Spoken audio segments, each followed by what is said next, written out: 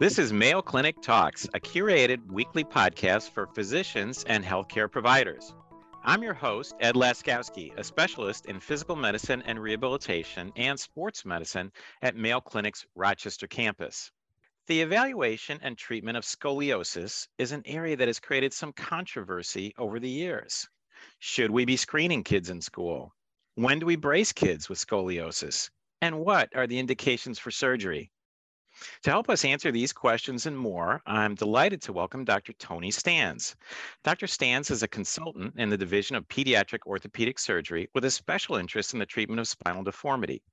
He is past chair of the Mayo Clinic Division of Pediatric Orthopedic Surgery and past surgeon-in-chief for the Mayo Clinic Children's Center. Thanks for joining us today, Tony, to give us clarity on this topic. Thank you very much, Ed. It's a pleasure to be here. Tony, one question I always hear from colleagues and parents alike is regarding screening. Is screening helpful and necessary? And if so, at what age, how often, and who should do it? Great question, Ed. So Minnesota had been an area where school screening was done in many public schools for many years. When we studied that question here in Olmsted County, our results were a little surprising in that screening done by nurses in the school system wasn't very accurate. We learned that there were a number of patients who truly had scoliosis who ended up coming to see us within 6 months or so that had their curvature missed on school screening.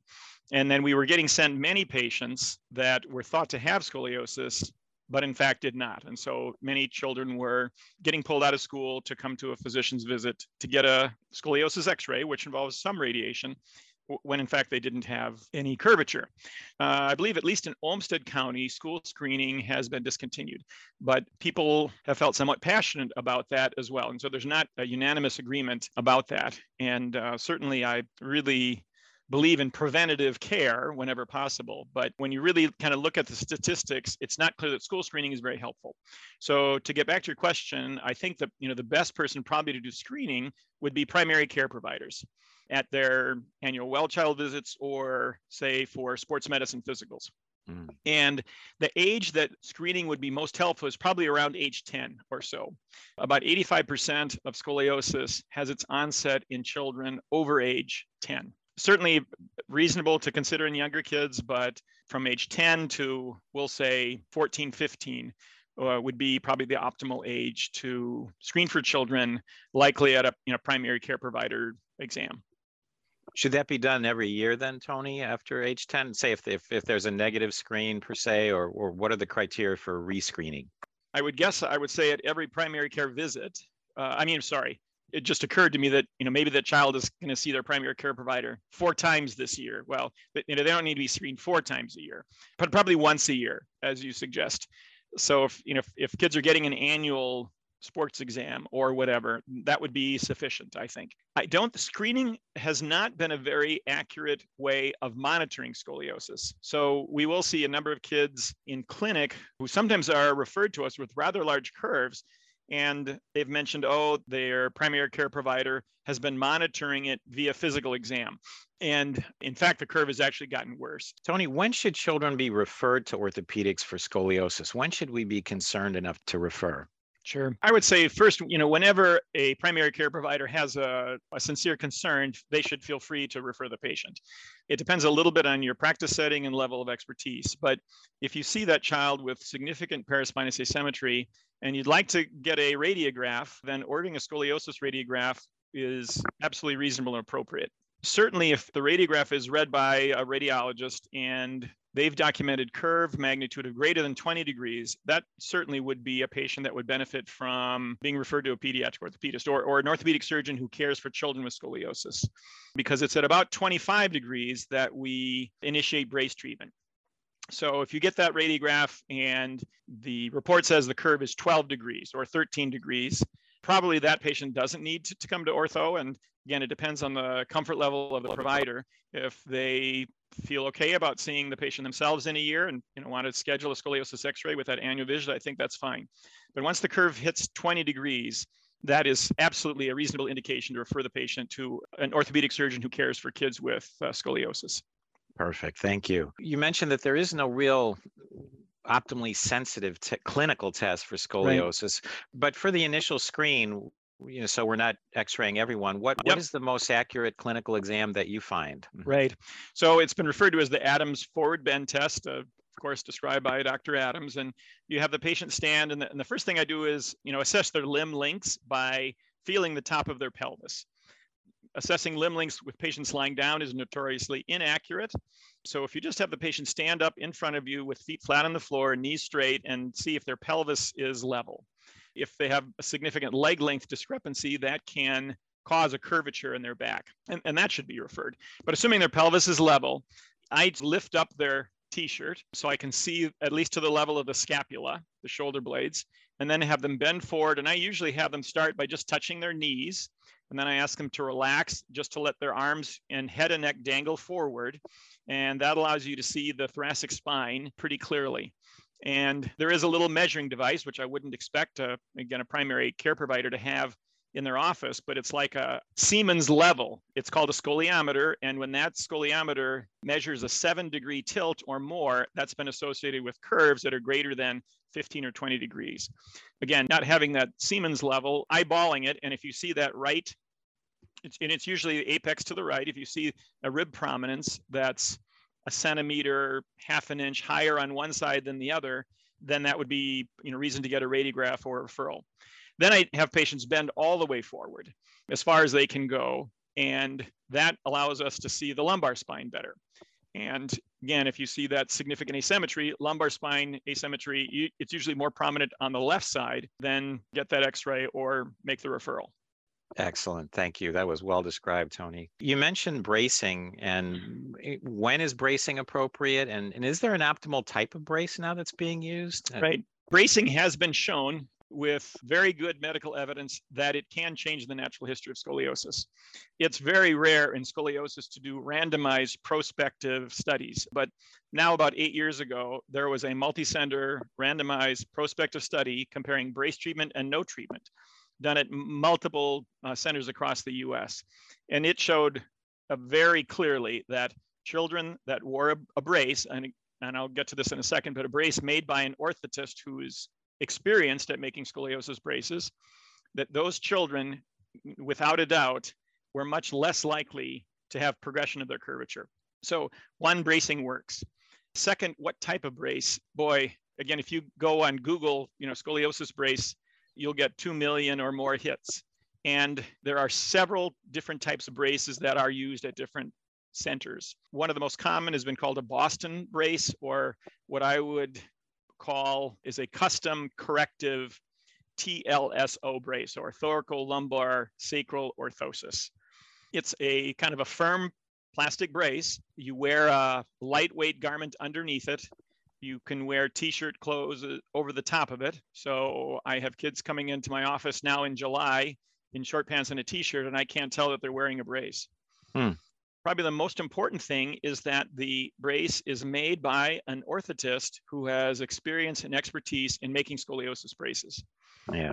So in that study I referenced, that was a multi-center study done at many areas across the US, but they had one thing in common, that the orthotists were making a lot of scoliosis braces. Here at Mayo a number of years ago, we compared the effectiveness of braces made by, again, a kind of a scoliosis brace specialist and some who did it just on occasion. And as expected, the braces made by someone with special interest and expertise in scoliosis braces were more effective. I wouldn't, buy your scoliosis brace on the internet. You can look, and I won't mention names, but on the internet, and there, on one web page, there's a ballerina in a brace that has a variety of different straps. And those kinds of braces, as appealing as they might be, are not supported by any medical evidence to show that they can be helpful. So, the brace should be provided by a qualified, experienced orthotist. Excellent. Excellent. Well, we talked about bracing, and are there non-surgical options in treatment for scoliosis? Like, is physical therapy evidence-based to be effective? How about chiropractic treatment? Right.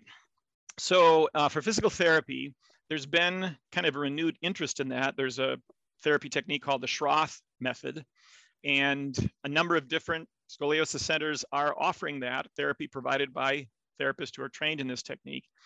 I know the therapists doing it are very well intentioned. They're not trying to sell snake oil, for example, and the exercises and stretches promoted by the Schroth therapy are good. They're promoting strengthening, posture, etc. But there still isn't that study that shows that it can actually change the natural history of scoliosis. A group of Schroth patients compared to a similar group of patients that had no treatment, and then showing that Schroth helps, that study hasn't existed.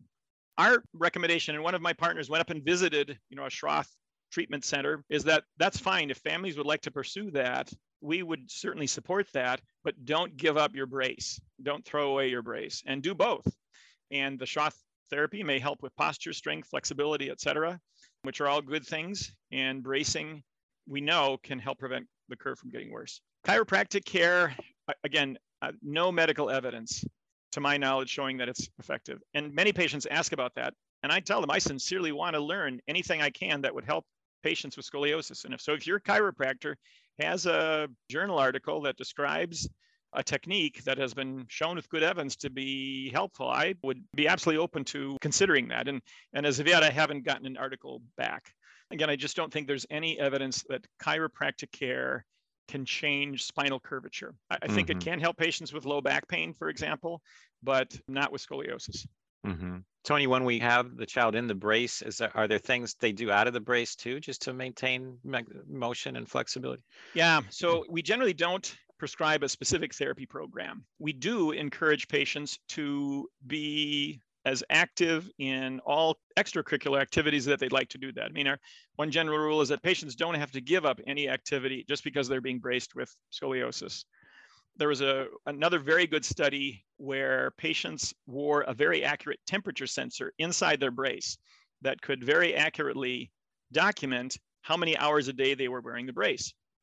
And we learned that the more you wear the brace, the better it works. That really a minimum of 12 hours out of 24 hours was necessary. And that after that, it was like a straight line improvement. The more you wore the brace, the better it worked. Our general recommendation, average recommendation here, is to try to wear the brace 20 hours a day. And for most patients, that means they take it off after school. So they may be out of the brace from 4 until 8 p.m. And during that time, they do their extracurricular activities. They have dinner, shower, whatever, put the brace on before they go to bed and wear it to school the next day.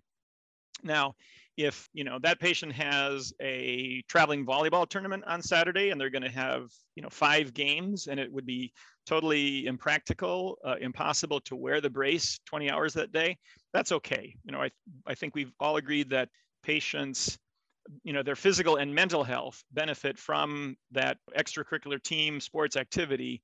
And if they are short a couple of hours on a day here or there, that's not going to affect the long-term outcome of their brace treatment. But night wearing is important, Tony. They should wear it at night. Yeah, I tell patients that's 8 free hours.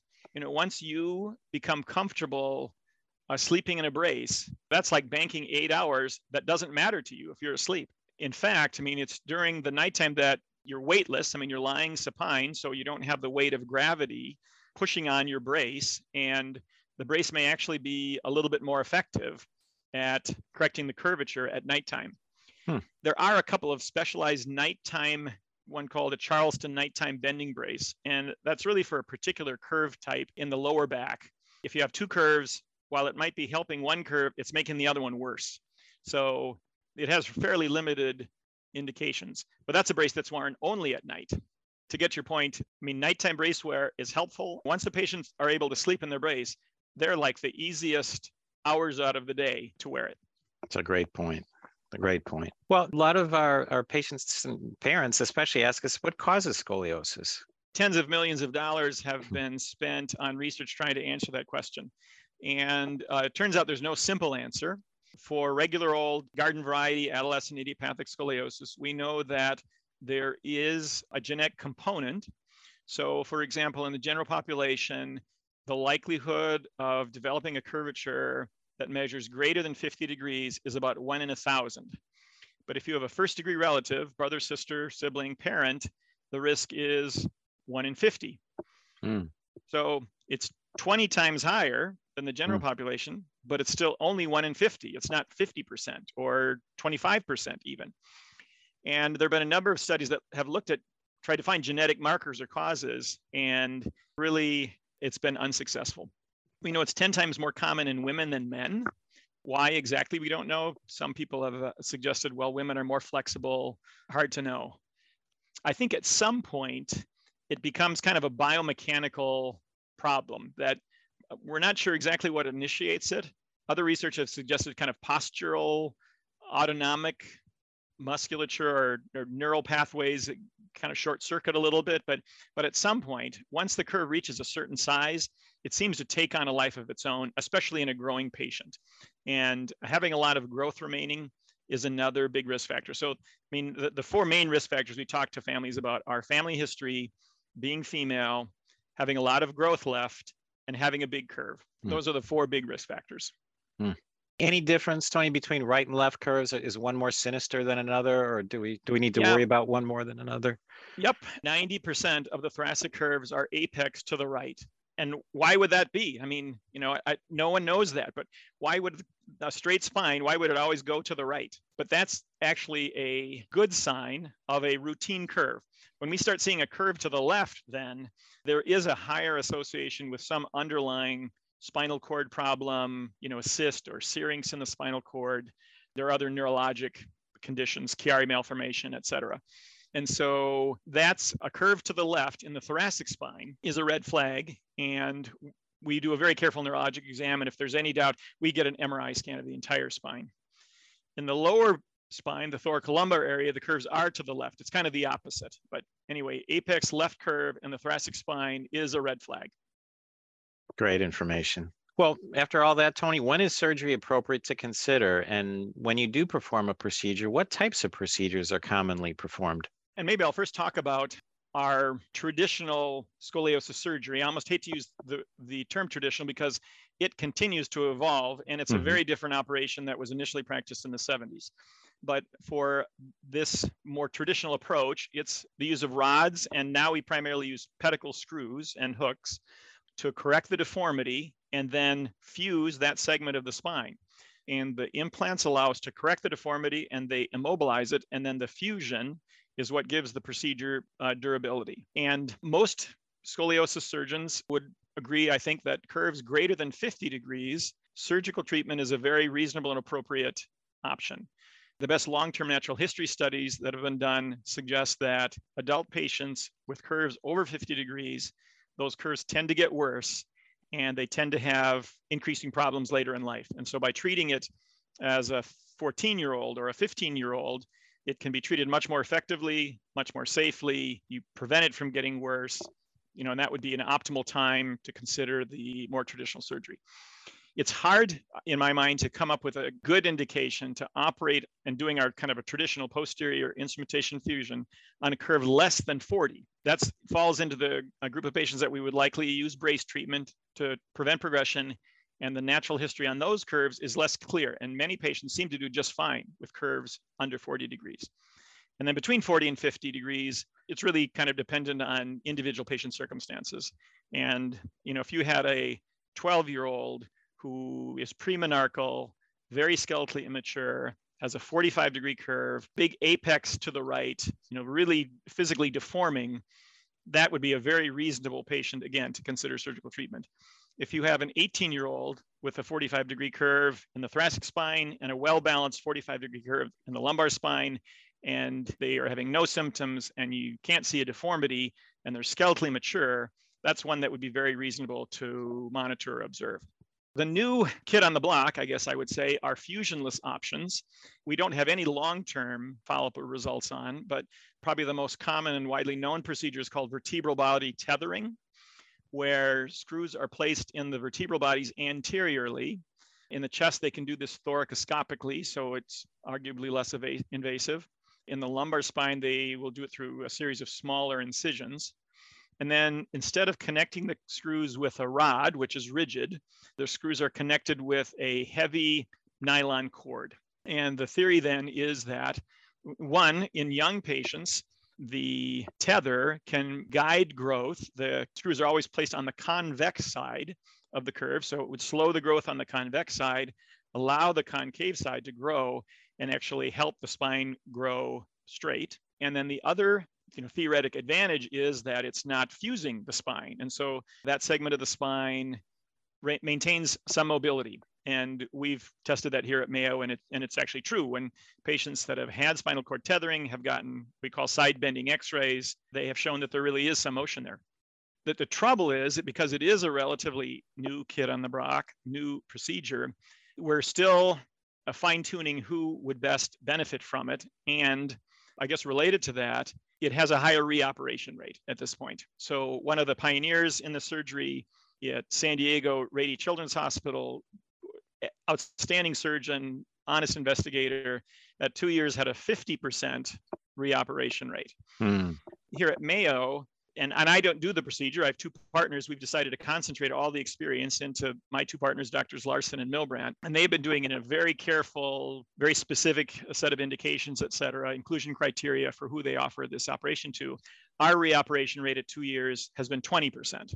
For a more conventional, traditional scoliosis operation, when we looked up our results here at Mayo using techniques that were performed in the 70s and 80s, we had a 10% reoperation rate at 20 years. So the tethering is very appealing for a couple of reasons. And there are patients and families who in their heart of hearts believe it's the best option for their child. And I think, we're continuing to fine tune and better understand exactly who those patients are.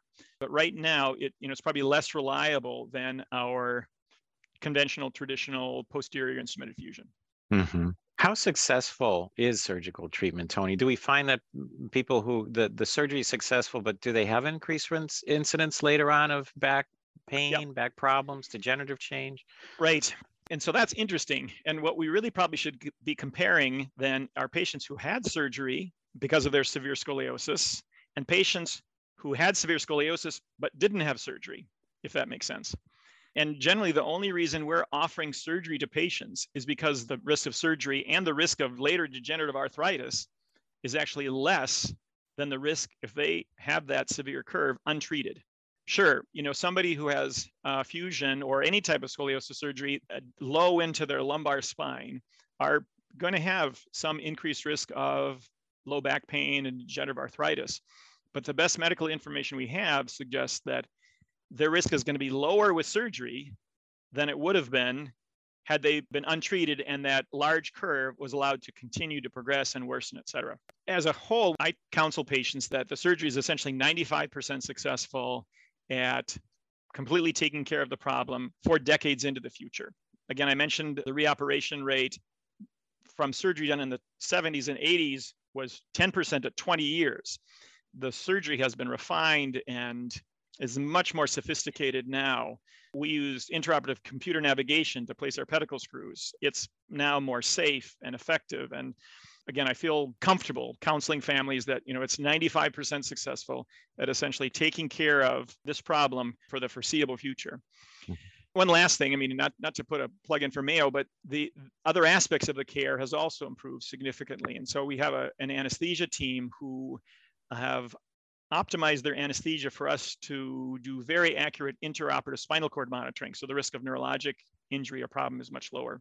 We use intraoperative medications, tranexamic acid and other techniques, cell saver, to minimize blood loss. It's now unusual that a patient would need a blood transfusion.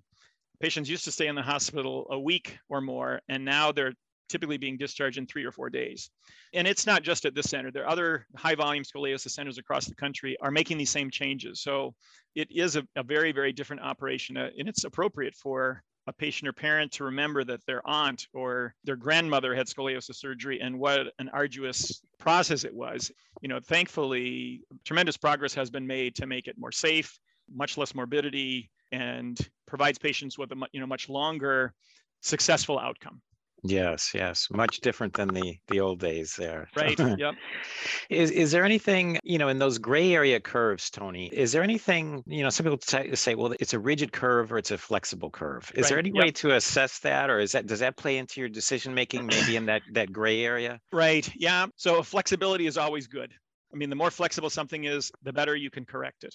We get what we call side bending x-rays to assess the flexibility of a curve, but that's usually a preoperative test. We do assess flexibility in the office on physical exam. I would say that the more flexible a curve is, the straighter we know that we can get it. and the more inclined we are to observe it and maybe let it get a little bit bigger. But if it is a really rigid, stiff curve, and we know that the amount of correction we're going to get is going to be less than average, we'll just say, then we probably don't want to let that curve become really big, because ultimately the person's going to be left with a bigger curve. Mm-hmm. It's excellent, Tony. Is there anything else you'd like to discuss about this topic? It's intriguing, the fact that still 100 years of treatment and we still don't know what causes it. And we're still trying to figure out how best to treat it. The main points would be that I do think that brace treatment can change the natural history of scoliosis. So therefore, part of the principles, I guess, in having a medical condition that you would screen for is that you have effective treatment you can offer patients. Most adolescents with curves that measure 25 or 30 degrees, which is when we start brace treatment, have no symptoms. And we do have an effective treatment. So screening those kids at primary care visits, I think, is really important service that primary care providers can do for patients. I would be a little bit hesitant to pursue, the latest, greatest treatment that's being sold on the internet. I think for non-operative treatment, brace treatment is the gold standard, and we know it works. And then, heaven forbid, sometimes patients, because they're asymptomatic, their curves aren't identified until they're 50 degrees or so. But families shouldn't lose heart, because we do have a very effective and safe treatment for those patients. It's a very intellectually interesting and clinically rewarding condition to help take care of. Absolutely. That's fantastic information, Tony. I think, again, there is a lot out there that is non-evidence-based on the internet, and a lot of entrepreneurship and try this, try that. So I really appreciate you giving us this fantastic clarity and evidence-based recommendations for this topic. It's just wonderful. We have been talking about scoliosis with Dr. Tony Stans. Thanks so much for your time, Tony. Thanks, Ed. It's been a real pleasure. If you have enjoyed Mayo Clinic Talks podcast, please follow us wherever you subscribe to podcasts. Stay healthy, and see you next week.